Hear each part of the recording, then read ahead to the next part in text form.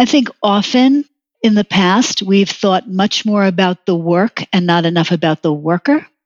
The way we're working is changing. Teams are virtual, relationships are digital, and business has entered its next big evolution. How can we adapt to meet these changing demands? And why is it more important than ever to not just treat our teammates as professionals, but people too? Let's inject some empathy into this uncertainty. Welcome to Subject Matter.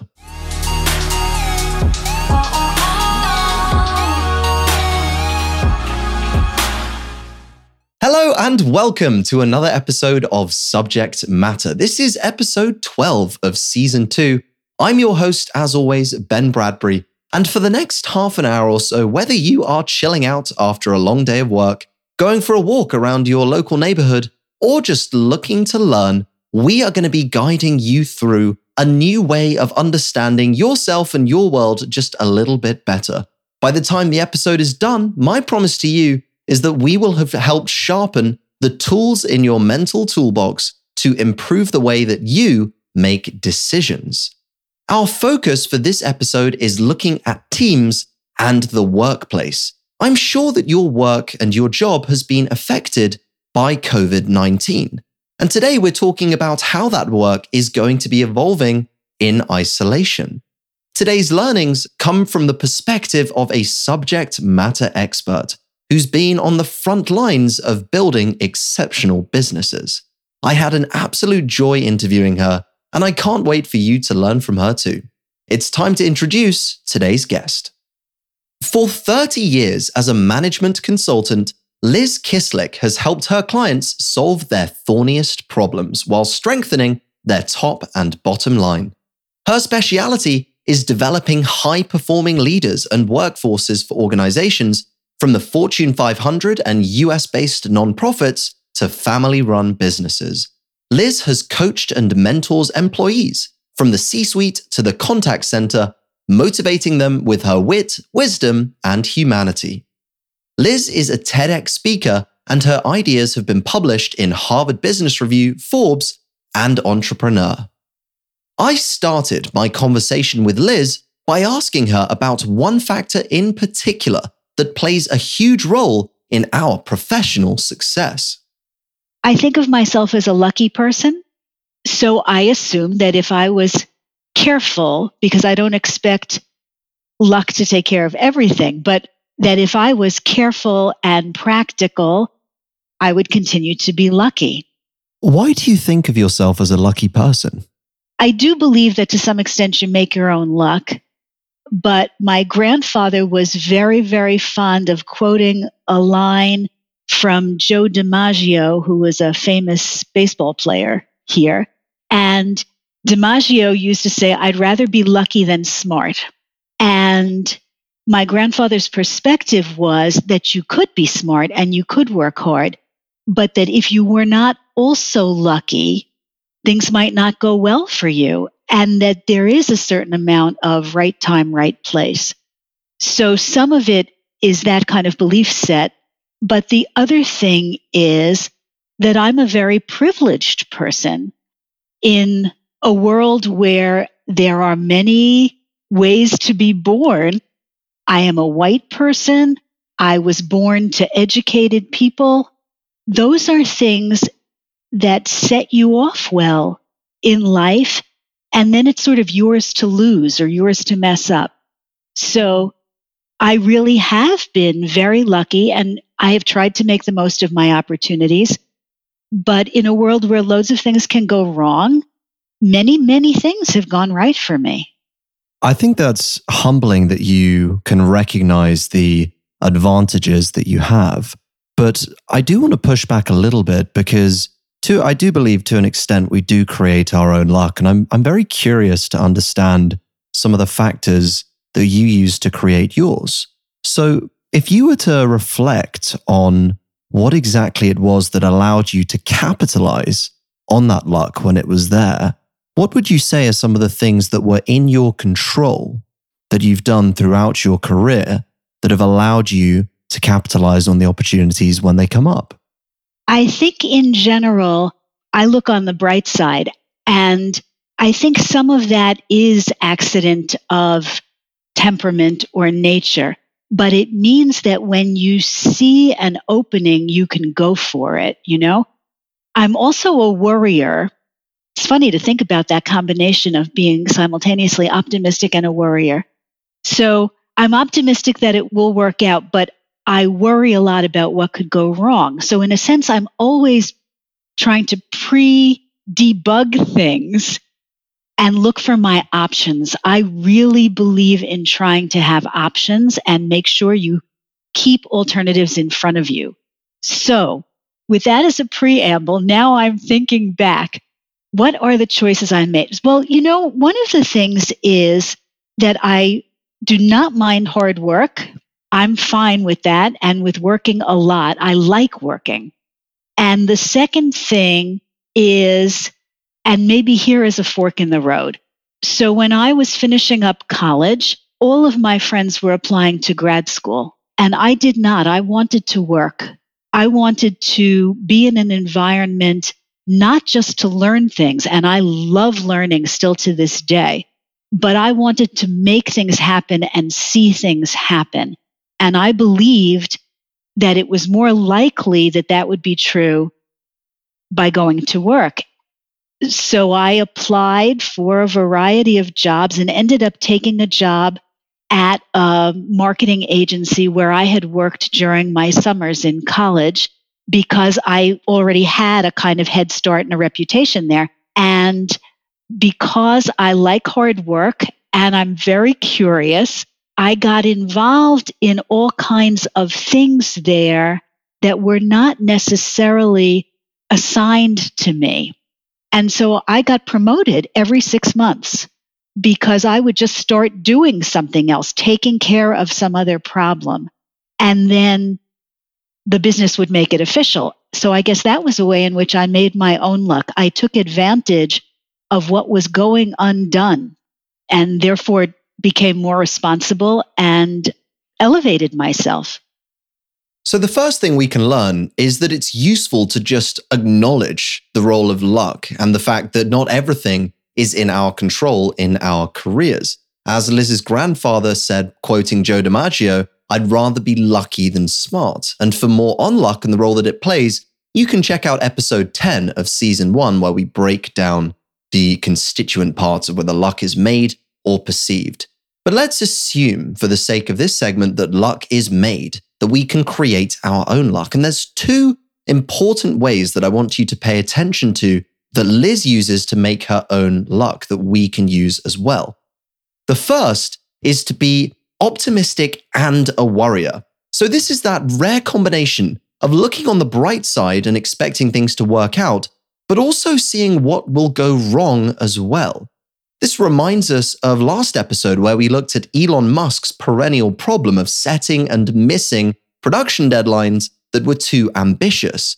Optimism can get us through life's little obstacles for sure, but we must be realistic as well with what can actually be achieved. In Liz's words, it helps to pre-debug things because life will have worries, and anticipating these worries before they come up make them far easier to deal with when they actually do rear their ugly heads, instead of just naively thinking optimistically, we're not going to face any problems, because life just doesn't work like that. So that's the first one, be optimistic and a warrior. Second of all, is that we can actually attract some of these favorable decisions and have them gravitate towards us by taking on responsibility. Remember what Liz said, I took advantage of what was going undone. And that means that she was getting involved in what wasn't assigned to her. Granted, she didn't have to go and take on this responsibility.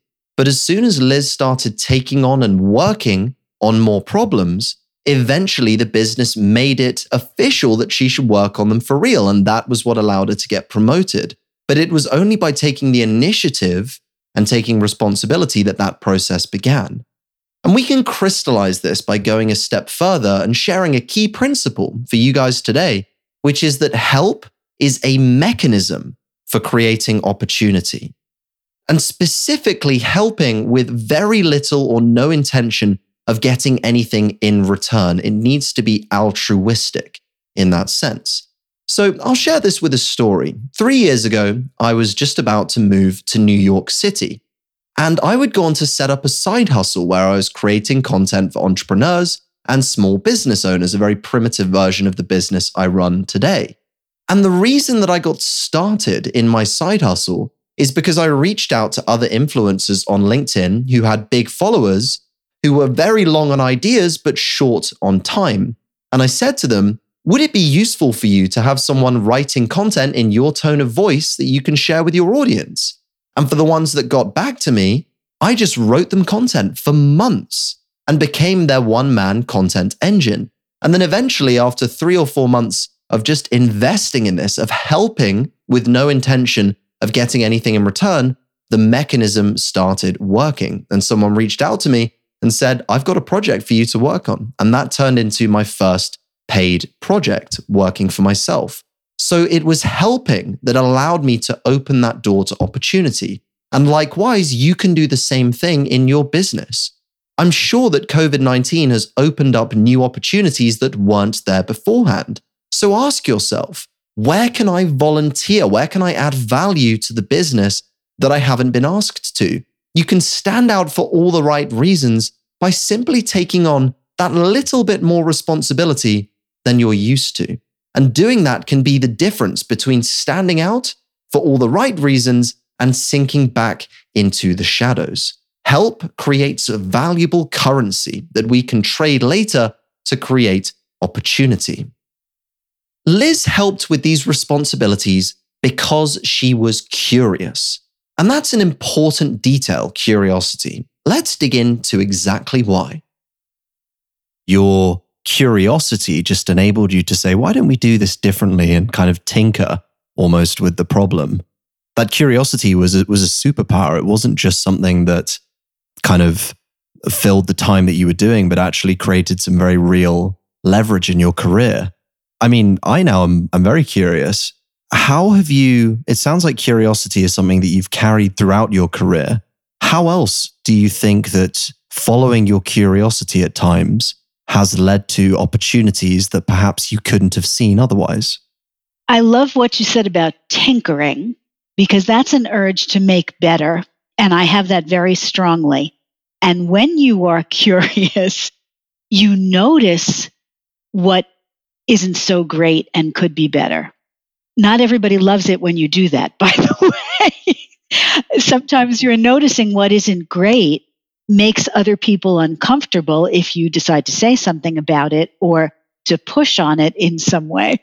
So I can't say it's universally loved, but what that has done is that once I started consulting, my practice evolved as I involved myself in higher order problems. And although I had started out in a kind of call center operations mode, because in a call center, dealing with customer service, customer support, sales staff, you learn what's going wrong for customers and you learn what's going wrong in the business. Because everything, what happens in accounting, what happens in product development, at some point it affects a customer. So you can see what's going wrong elsewhere in the organization. And whenever I could find a leadership that was willing to hear about it, they were then happy to discuss with me how we could make those things better. And so that expanded my practice into working in all kinds of areas in a business from the perspective of facilitating discussions that needed to be held that hadn't been held, helping to develop managers and leaders, helping to develop the strategy for the business itself, becoming a trusted advisor to leaders who sometimes have no one to talk to. So all of these things, in a way, are an outcome of my wanting to know how and why things happen. So we can think of tinkering as an urge to make better. And curiosity lets us find the problems that are worth tinkering with. In Liz's case, she wasn't afraid to spark conversations with her managers on problems at all levels of the organization. Remember in the bio that I read out, she's worked with people from the C-suite to the contact center. There is no element of the workforce that is below her scrutiny. And it was this early principle that unlocked Liz's ability to trade up the chain and start working on higher order problems where the things get really interesting. Tinkering is an advantage for you in the isolation era. It's just frankly too uncertain to plan ahead right now. And so the people that are winning are the people that can iterate quickly, the people who can tinker with their problems. So instead of trying to overplan with big projects, offer a small fix, or try and test, experiment. The tinkering mindset is adaptive, it's iterative. And so specifically to make this tangible, when we are in conditions of uncertainty like we are right now with COVID-19, a framework that we can use is to run month-long experiments. So what can I try for the next 30 days that I might just be interested in or I think that might get a result in one shape or form? But it's not committal. We're not trying to overplan this in terms of quarters and years because the environment is just shifting far too quickly. So just ask yourself, what do I want to learn this month? What do I want to tinker with? And run an experiment. Remember from last episode, a cause of team performance dropping was routine rigidity, getting locked in to past routines and being unable to innovate. And especially when our environments are stagnant, like in isolation, it pays to mix things up. So simplify your conditions to improve by testing experiments over projects and just take your learning one step at a time. Now, when I spoke to Liz, she introduced me to this great TEDx talk by the conductor, Benjamin Zander. And our discussion on this TED talk actually ended up creating a window to how Liz thinks about nurturing relationships within our isolated environment. Let's jump back in. I'm so happy you watched that talk. Isn't it wonderful? It's so heartwarming.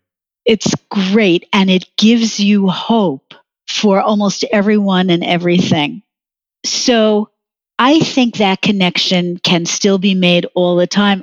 I mean, just when you were talking about watching Ben Zander, I did exactly what you said. I lit up. I was so happy sitting here, Ben, hearing your voice talk about something that created a new bond between the two of us, a new kind of meaning for us. I was really happy. I don't think that happiness comes from subtracting expectations. It can come from adding to them. I mean, I didn't know that you would watch the talk just because we talked about it, but you went and did it. So first of all, okay, I'm going to sort of annotate this in an excessively detailed way. First of all, you went and did something we talked about in a short period of time when the whole world is crazy. Okay, so that's very gratifying to me. It meant you took me seriously. That's a first piece. The idea that we take each other seriously and actually do something because of that, because of relationship, because of information that passes from one of us to another. So that's one whole vector of positive, good stuff. Second thing, you liked what I liked. Think of what that does for people. When we care about what the other cares about, and sometimes you don't even have to like it, just the understanding that someone cares about something because you care about it, that builds relationship. So building relationships online has similarities with building relationships in person. And namely, a key characteristic of building those relationships and creating initial chemistry is creating value alignment. Liz said you don't even have to like the thing that we're talking about. You just have to care about it because I care too. And this factor, the fact that we care about someone else's values and what they have invested their time, energy, and attention and belief system into, is a precious resource to build relationships. Sharing these ideas together creates new context that we can use to deepen our relationships conversations. So, for example, if you recommend me a book and I go ahead and buy it and read it, suddenly we don't only have more to talk about, but our relationship can go one step deeper because it shows I value your opinion. And especially in such a crazy time where we can't physically see the relationships that we interact with, acting on such recommendations, showing that we care about their values, well, that becomes invaluable. To start, you don't have to live someone's values. You don't have to go the whole hog and say, well, if this is what someone else cares about, suddenly I have to care about it too. It is simply about appreciation, letting the other person know that you respect them and respect their choices. By appreciating their point of view, you can enhance the collective perspective that your relationship shares. Now, this principle of value alignment is incredibly important for company teams as well. And I was very curious to hear from Liz how she thinks the workplace is changing in our isolation era.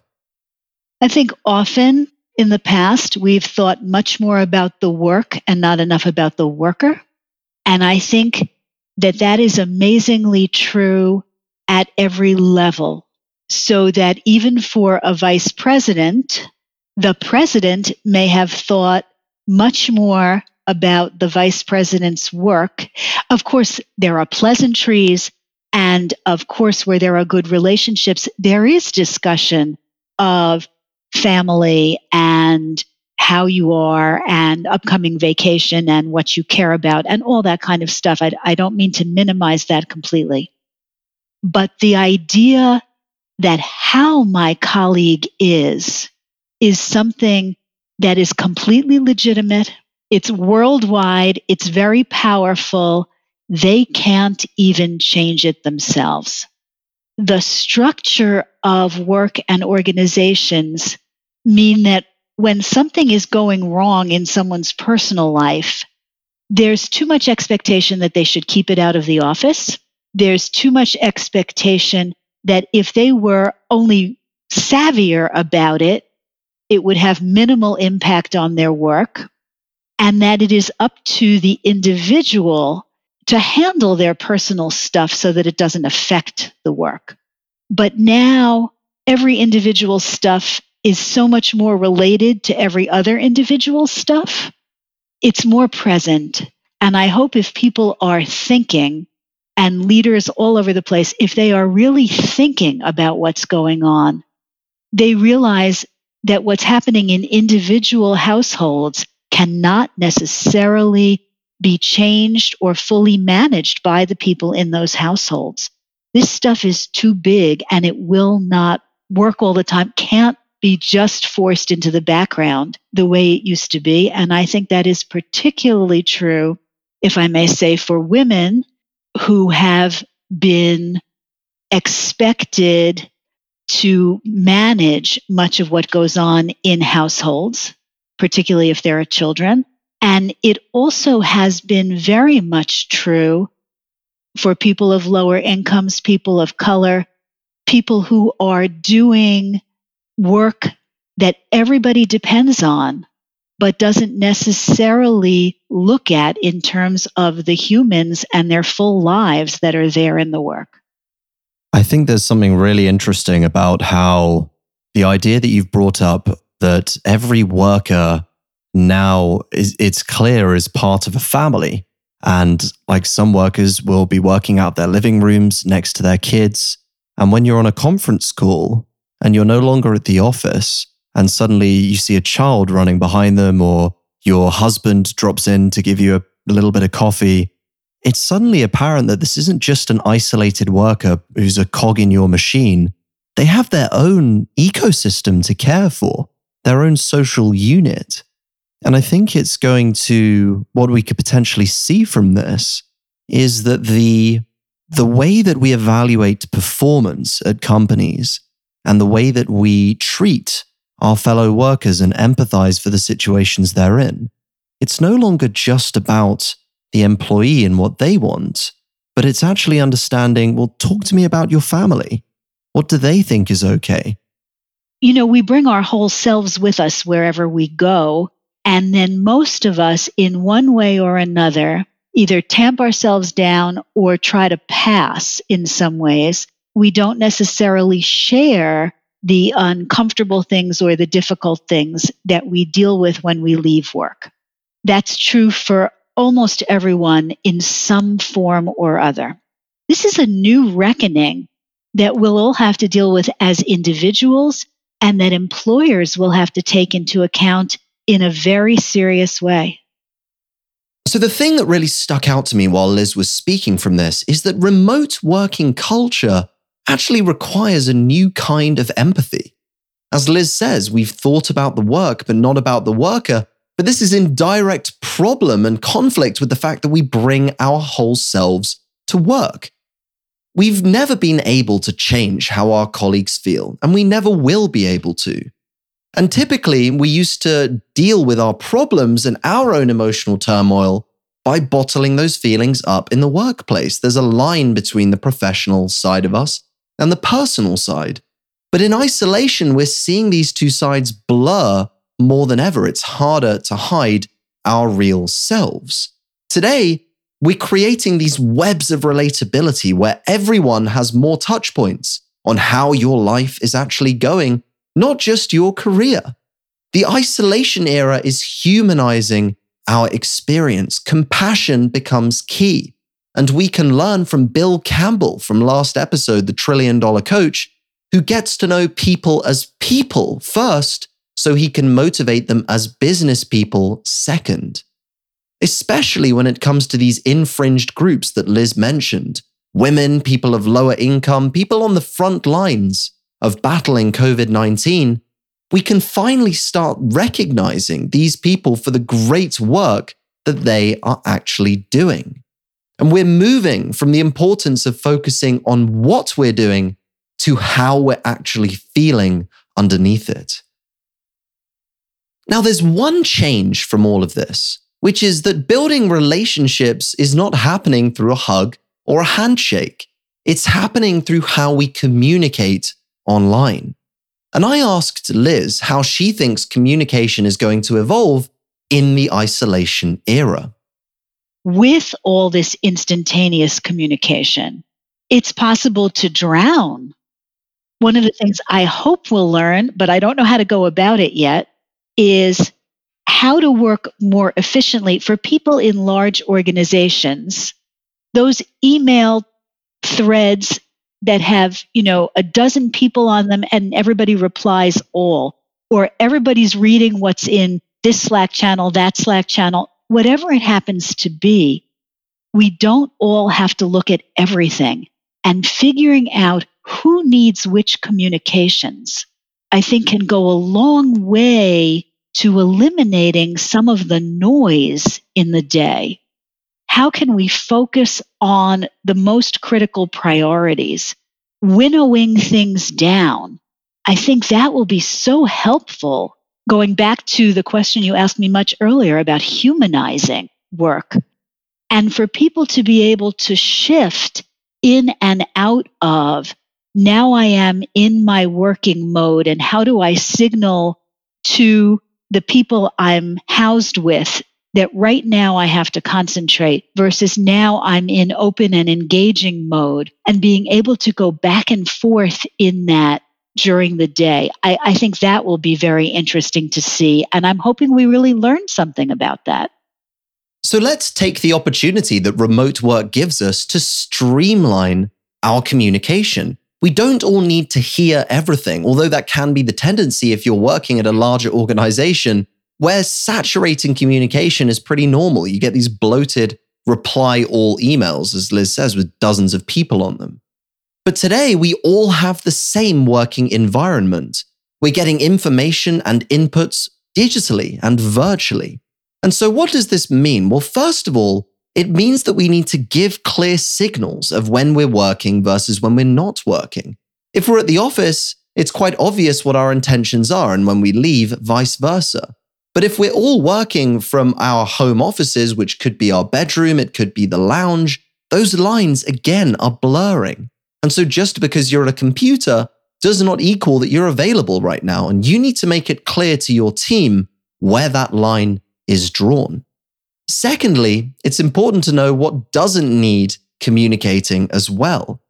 So as an exercise for you, next time you're questioning how valuable a message is that you're sharing, ask yourself, do I really think this needs sharing?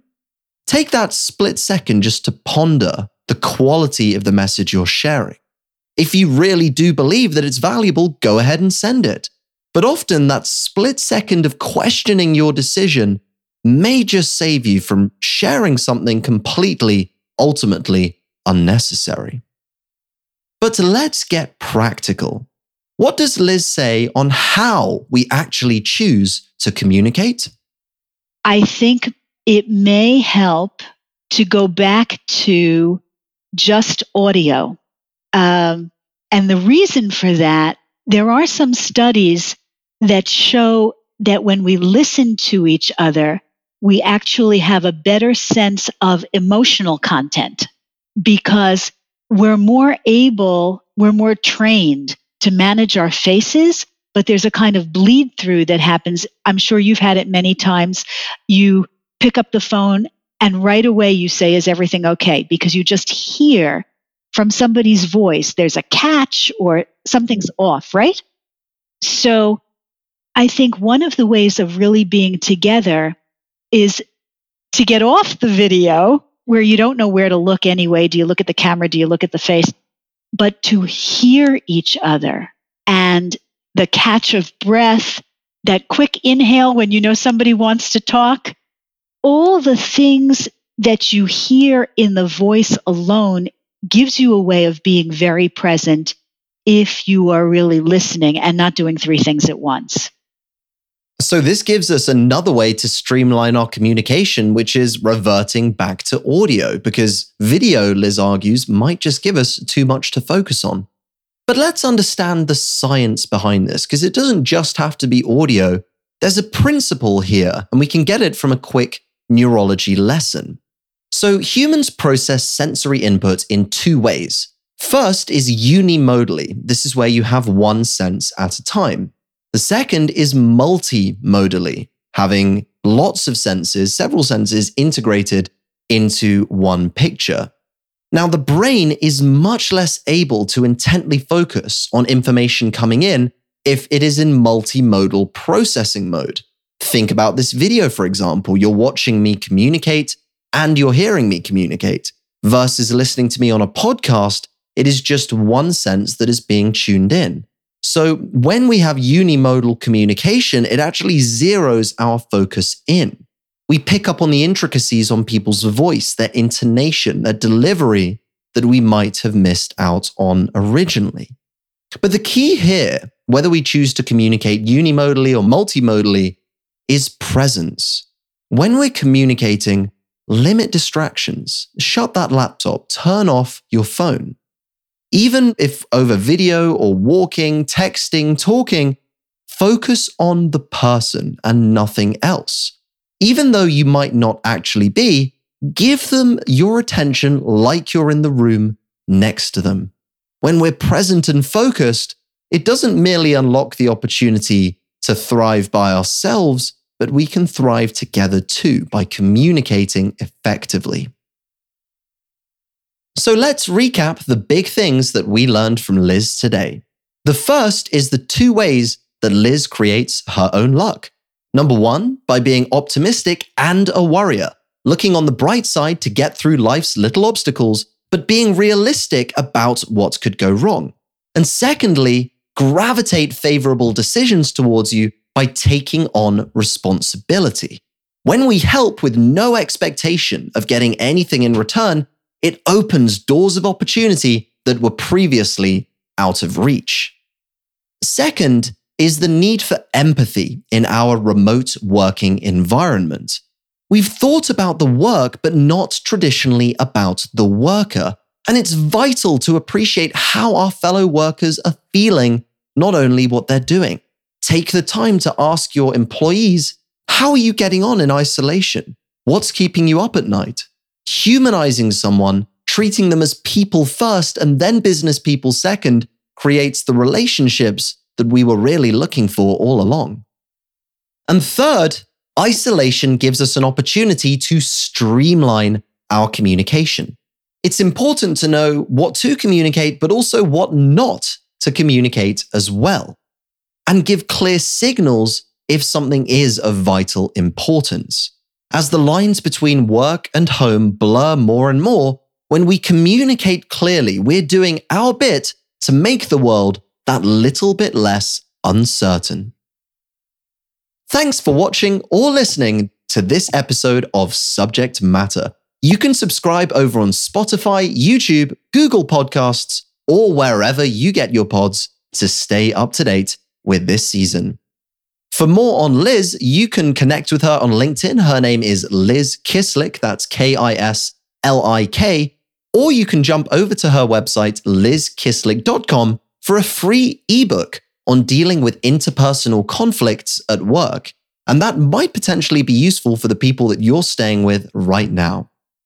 Our big focus for this season of Subject Matter is making it as relevant and practically useful to you as possible. If there was something you liked or didn't like, I would love to hear your feedback. You can reach me directly on Twitter at @BenBradbury_. So without further ado, thank you very much for tuning in, and we'll see you next week for the next episode of Subject Matter.